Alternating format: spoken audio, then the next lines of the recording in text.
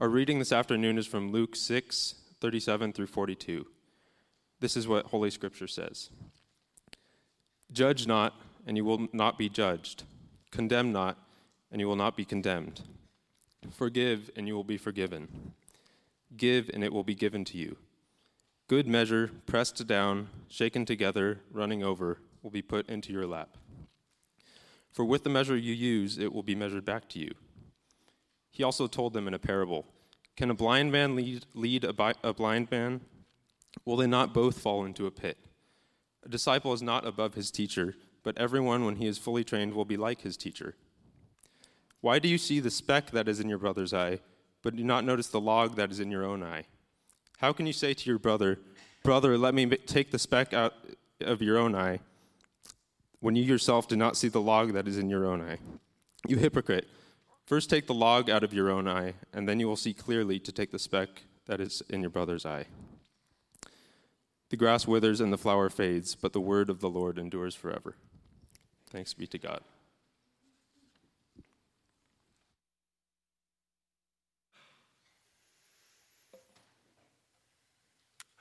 Well, good afternoon. It's good to be with you. We've been in this series on the teachings of Jesus in the Gospel of Luke, and we're here at the Sermon on the Plain. And a few weeks ago, we talked about how many have noticed the similarities between what Jesus has to teach us here and Matthew chapter 5, the Sermon on the Mount. If you're familiar with that sermon, you know it's much longer than what we'll cover here in Luke 6. But this is one of the more famous parts of both sermons. In Matthew, it's in chapter 7 when Jesus uses these words. Here we are in Luke 6. I was listening to Ray Cortese preach on the Matthew 7 passage. Ray is a pastor of a large church in Florida, one of the more well-known pastors in our denomination. And he started out his sermon with these words, judge not. And I was struck by what followed was Cortese's humility and honesty when he said this. You know, I have struggled with a critical spirit my entire life. And I have hurt many people my entire life. And he started out with those words, and it just drew me in. Because I'm right with him. I have struggled with a critical spirit my entire life. And the thing I've noticed over the 46 years of my life, that my critical spirit is often hidden. You'll never see it. And maybe you're like me. That critical nature doesn't come out. Maybe you're a quieter personality, an introvert, whatever it might be. There's some people, their judgment just is there for everyone to see. It just comes out. They can't help it. But then there's those of us who are really good at hiding it. And I sensed as I listened to Cortese preach this sermon that I often hide my critical spirit behind a self-righteous disguise. And I just want to begin with that. To be with all of you and hopefully be honest and transparent. That as I enter into this passage and want to bring God's word to you, I do so very humbled from the past week of studying this passage. And I think it's important for me to begin with that because we're told these days more and more young people, either millennials or younger, are disgusted with the church, disgusted with Christians because Christians are hypocritical, Christians are judgmental, and it's true. It's true, isn't it? That's who we are. Now, what I find interesting, though, about that posture that so many people outside the church have, it's a very critical and judgmental statement. I wonder if they see their own hypocrisy. Now, I've been listening to podcasts, reading articles by people who have left the faith, and all I hear are critical and judgmental comments. And I simply point that out not to be superior or condemn anybody, but simply to say, hey, this is something we all struggle with. I mean, whether you're a Christian or not, whether you're inside the church or outside the church, we all can identify with Jesus' words here. And if you're here today or you're listening to this and you're thinking to yourself, well, I'm not judgmental, I don't have a critical spirit, let me kindly and pastorally ask, are you sure? Are you sure? Now, the Bible has been described as a mirror, and I like that image. What does a mirror show us? A mirror shows us a reflection of ourselves. But a mirror is only effective if we stop long enough to look in it. Have you ever had that moment when you look in a mirror and you don't like what you see? I'm experiencing that more and more often the older I get. I see more wrinkles. I see more hair growing in places I don't want it to grow. And there's just more and more things I see about myself that I don't like as I look into this mirror. And I often have that same experience when I look into God's Word. When I look at this Word that shows me the ugliness of my inner life written out on its pages.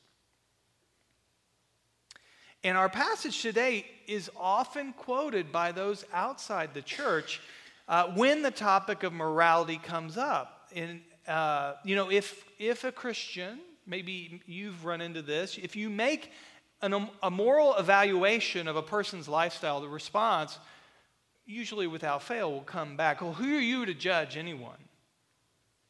You're not perfect. Years ago, the theologian Lewis Smedes described our cultural moral dilemma this way. He said, modern Americans suffer from a fear of judging. Passing judgment on the behavior of fellow human beings is considered an act of medieval, undemocratic intolerance. Why? Because our culture tells us we're all flawed people, and people with flaws have no right to judge other people's flaws.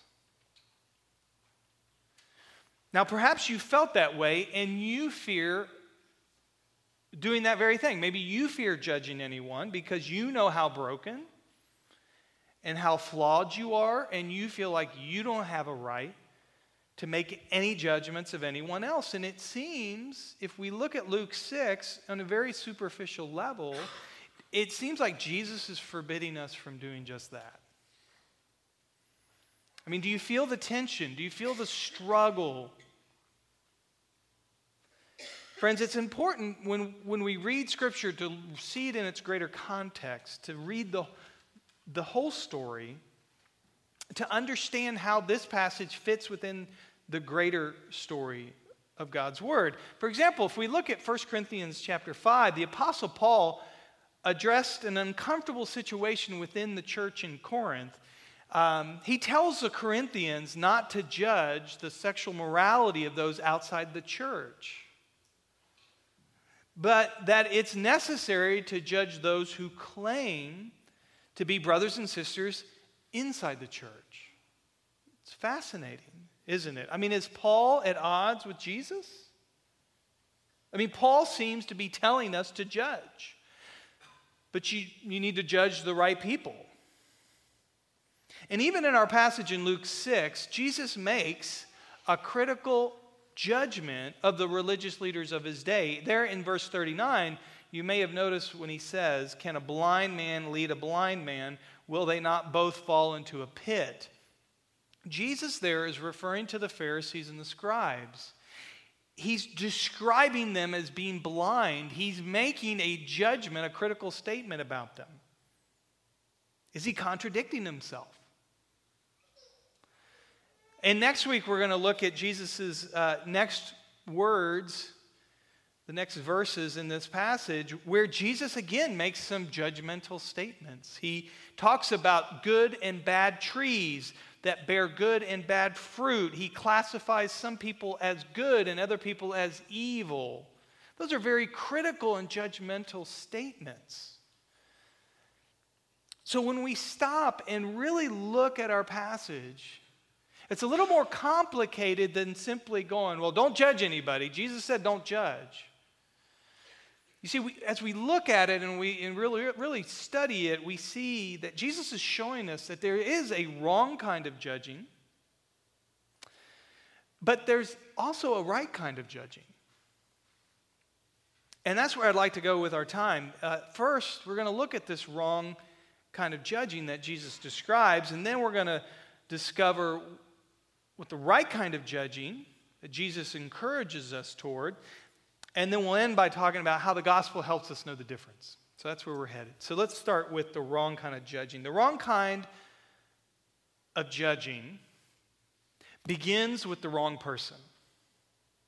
Okay, the wrong kind of judging begins with the wrong person. The one thing I love about the Bible is that it's brutally honest about the human condition.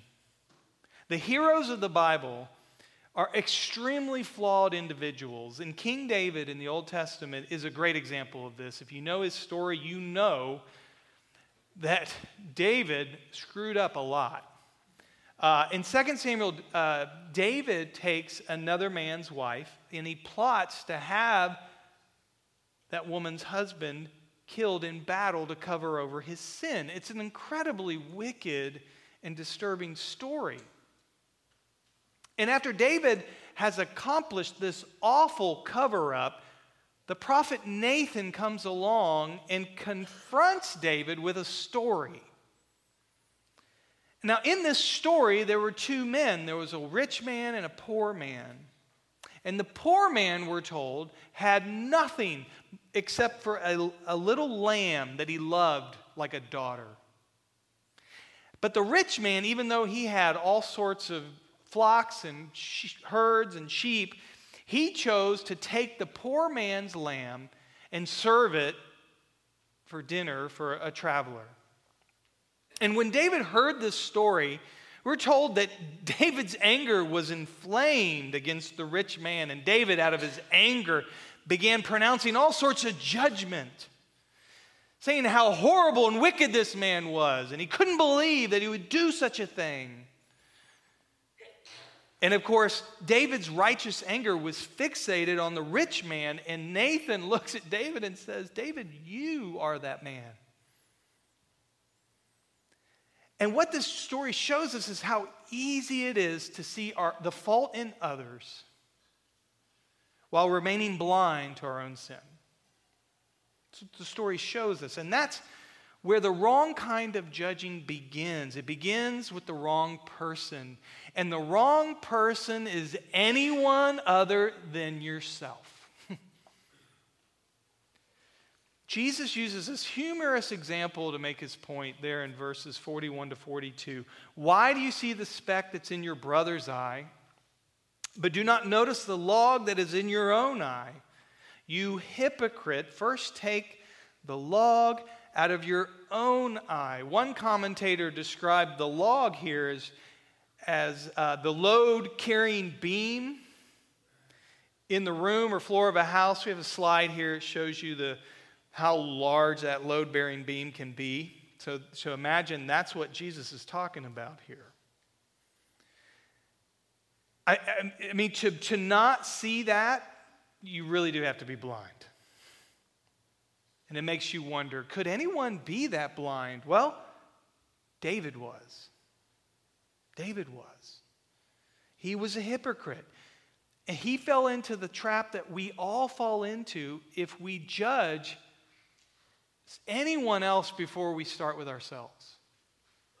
And ideally that happens when we start with our own hearts. And hopefully when we start with our own hearts and we evaluate and judge our own hearts, that humbles us and it cultivates compassion in us. That's the point. That's what Jesus is trying to get us to see. That when you honestly look at yourself first, It softens you. It helps you understand. It allows you to relate, and you no longer judge people by looking down on them or feeling superior with them. In fact, you can begin to identify with them. They become more human, relatable. That's what happened to King David when Nathan confronted him, and when David saw his own sin, it broke him. It humbled him. And he turned to God. And that's exactly what Jesus wants each and every one of his followers to do. The wrong kind of judging begins when you start with the wrong person. And so this huge problem comes about by this that even if we were to start with our own hearts, it's difficult to trust our own evaluation. It's difficult to trust our own self-evaluation. In other words, you shouldn't be the only one evaluating your heart, because you're naturally predisposed not to see the log in your eye. That's what Jesus is warning us of. You can begin with yourself and not see it, just as David didn't see it. And now that's one reason why we include a confession of sin every week. I don't know if you come from a church background that does that. Many churches today don't do a weekly confession of sin, but we believe that's important because what we're trying to do is cultivate that practice of self-evaluation, where you have to stop and say, okay, God, where is sin in my life? Where am I? Where's the log? Really, Confession of Sin Weekly is just an opportunity for you to stop and look, is there a log in my eye? Now, if you every week get to that point in the sermon, the confession of sin, and you sit there and you're like, I don't know what to confess. Some of you, you're there, right? You've been there. I've been there. You're like, I don't know what to confess. Exactly. We don't see it. We don't see it. And here's a tip. If you're there, if you're at that point in the service, we're having that time of silence, we're asking you, hey, confess your sins to God, and you're stumped,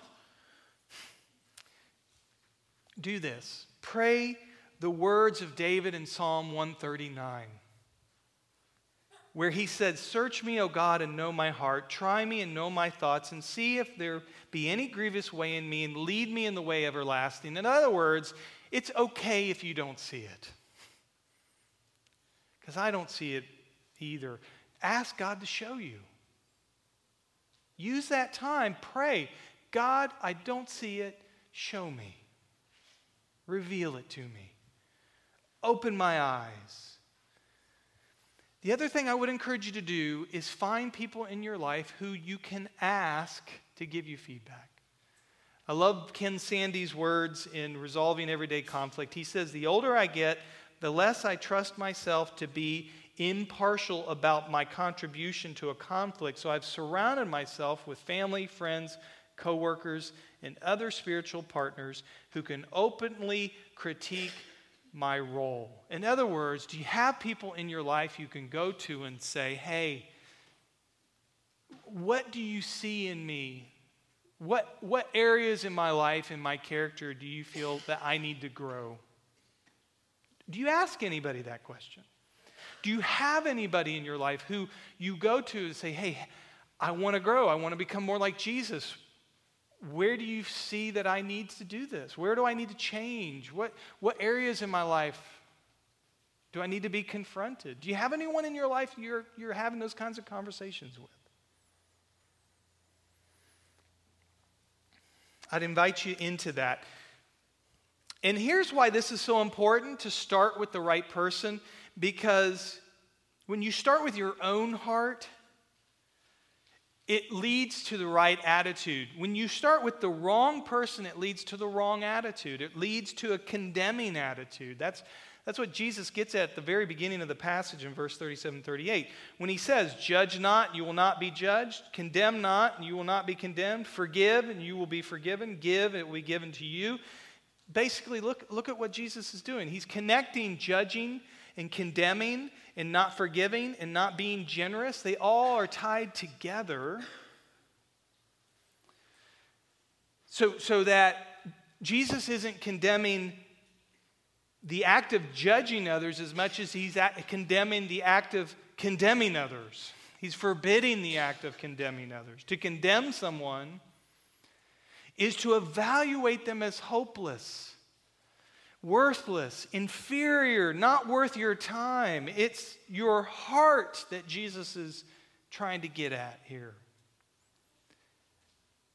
And it's only after you've taken the time to look at your own heart that your heart begins to change and enables you to judge others in a way that is not condemning. So if you ever find yourself thinking about another person where I can't stand that type of person, or I can't be in their presence, or I don't want to talk to them, or I can't stand being around them, I think that's a sign that you've fallen into this trap. You've fallen into this kind of condemning, judgmental, critical mentality that Jesus is calling us to avoid. He's saying, don't pass final judgment on others. Don't declare them irretrievably guilty. Remember, Jesus was speaking to a culture that believed some people just weren't acceptable. Some people just weren't acceptable. He lived in a culture where the Jews believed Gentiles were dogs. They were dogs. And Romans believed the same thing about Jews. And so he's coming into this culture where everyone is judging each other. And everyone is building their identity on feeling superior to one another. And Jesus is saying, no, not my people. Not my people. Not those who would be my disciples. So he's calling us, forbidding us from this kind of condemning, judgmental, critical attitude. And let me say this. He's not only forbidding us from being judgmental and critical of others, I think Jesus here is also forbidding us from being indifferent about other people. And I would guess that's where most of us in this room fit. I don't think we have a very critical, judgmental church family. Unless you're all hiding it like me, I think our struggle is indifference. I think we tend to just take the attitude, well, who am I to judge? It's not my business. They're going to do what they're going to do. I'm not going to get involved. And so we prefer this kind of indifference, but that's not what Jesus is encouraging us towards either. Because notice, let's go to the right kind of judging. The right kind of judging leads to healing. Did you notice that? Did you see that in the parable that Jesus talked about? Jesus, this is how it works. Jesus says, judge yourself first so that you can clearly go on your way and do your own thing? No. Judge yourself first so that you can clearly and rightly see the speck in your brother's eye. Jesus wants us to notice what's wrong with our brother. You see that? Jesus doesn't say ignore it. Jesus doesn't say be indifferent to it. Jesus says have the right heart attitude.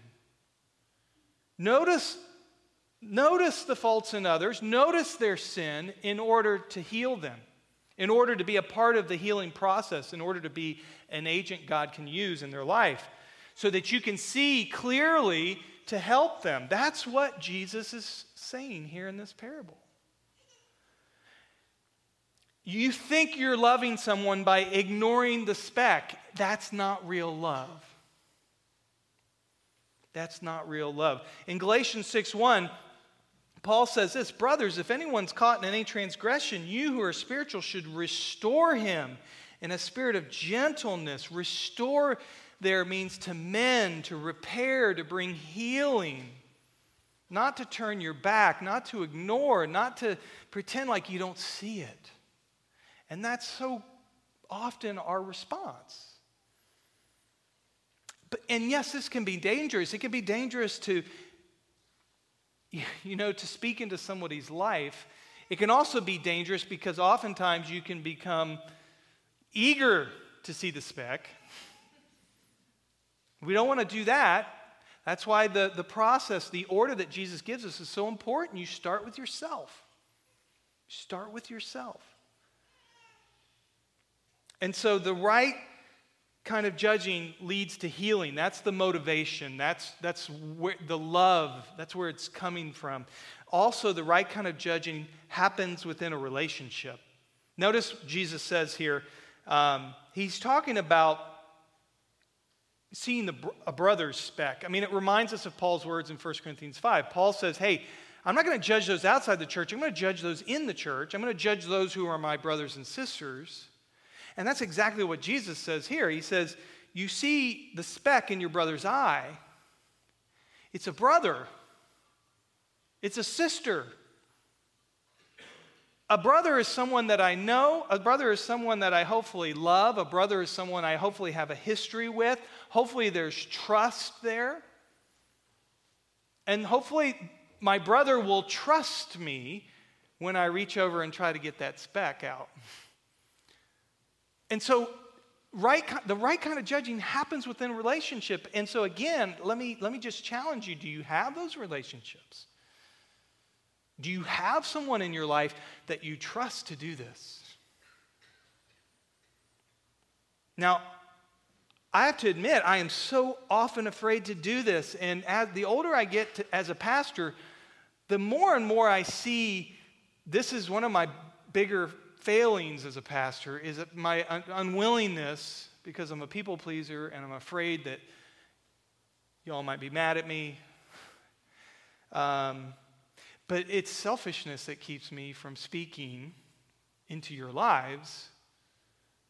If I love you, I'm going to speak into your life. But Dietrich Bonhoeffer puts it this way: nothing is so cruel as the tenderness that consigns another to his sin.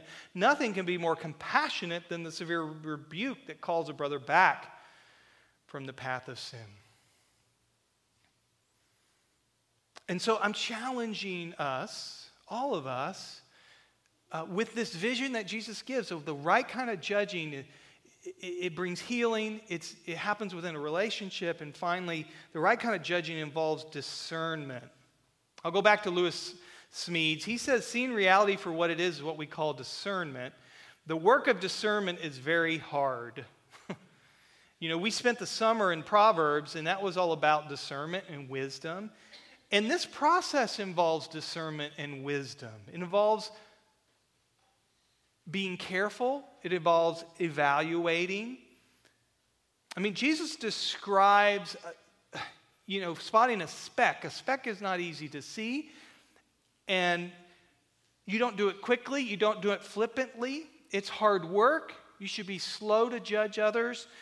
We need to look at ourselves first. We need to evaluate, is this an issue that needs to be talked about? Is this something that,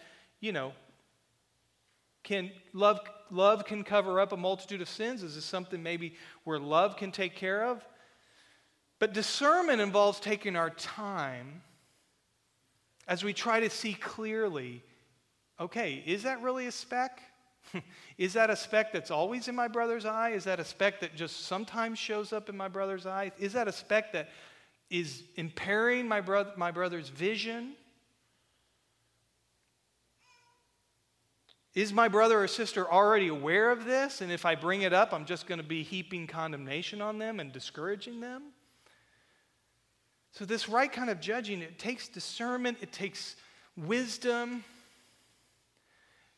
that we need to be careful that we're not causing more problems than doing the good work that God wants us to do in each other's life. And so finally, as we close, how does the gospel help us in moving, knowing the difference, moving away from the wrong kind of judging to the right kind of judging? How does the gospel help us? Well, if you guys remember, there are various ways we could define the gospel, but one of the simplest, shortest ways is this: Jesus saves sinners, right? That's our understanding of the gospel. Jesus saves sinners. Sinners don't save themselves. Sinners don't work really hard to make God like them. No, it's Jesus who does it. Another way we could say that the gospel is that you're worse than you're willing to admit, but more loved than you could ever imagine. And if that's true, then God freely loves you. God announces that love for you, and it is given to you by grace. It is not given by your performance, by anything you could accomplish or do for God. It is freely given. And so your relationship with God is not about your performance. Now, Jim Harbaugh, coach of Michigan Wolverines, he's known for this quote, "You are what your record says you are." Now, he's saying that in the context of being a college football coach. And that's probably true. But I want you to sit with that for a moment. Is that how you view your relationship with God? Is that how you view yourself? That you are what your record says you are in God's eyes? And are you living that way? Is your heart burdened by that? You see, if we're going to judge each other with that mentality, we're going to destroy each other. We're going to do it harshly. We're going to do it critically. We're going to do it in a way that's destructive, not moving us towards healing.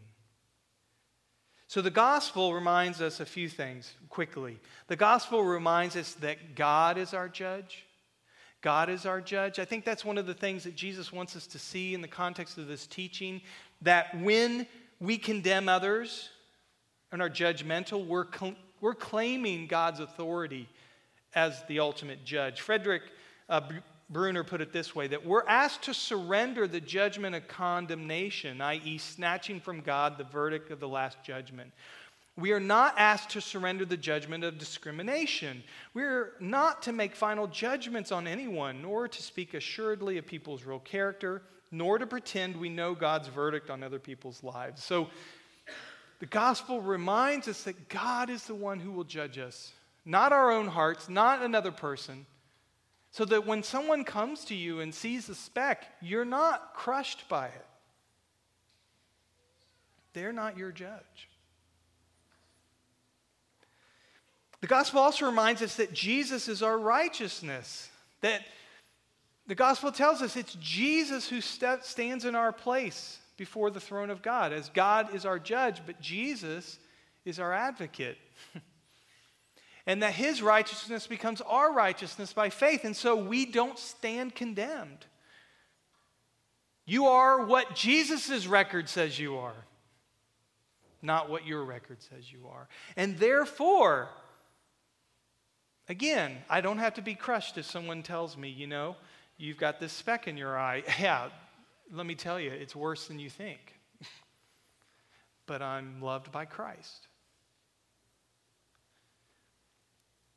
I love that saying. You've heard it before. We're just one beggar telling another beggar where to find bread. And the gospel humbles us in that place so that when we go to one another, I'm only one beggar trying to help another beggar get the speck out of their eye. And finally, the gospel reminds us that God is our healer. God is our healer.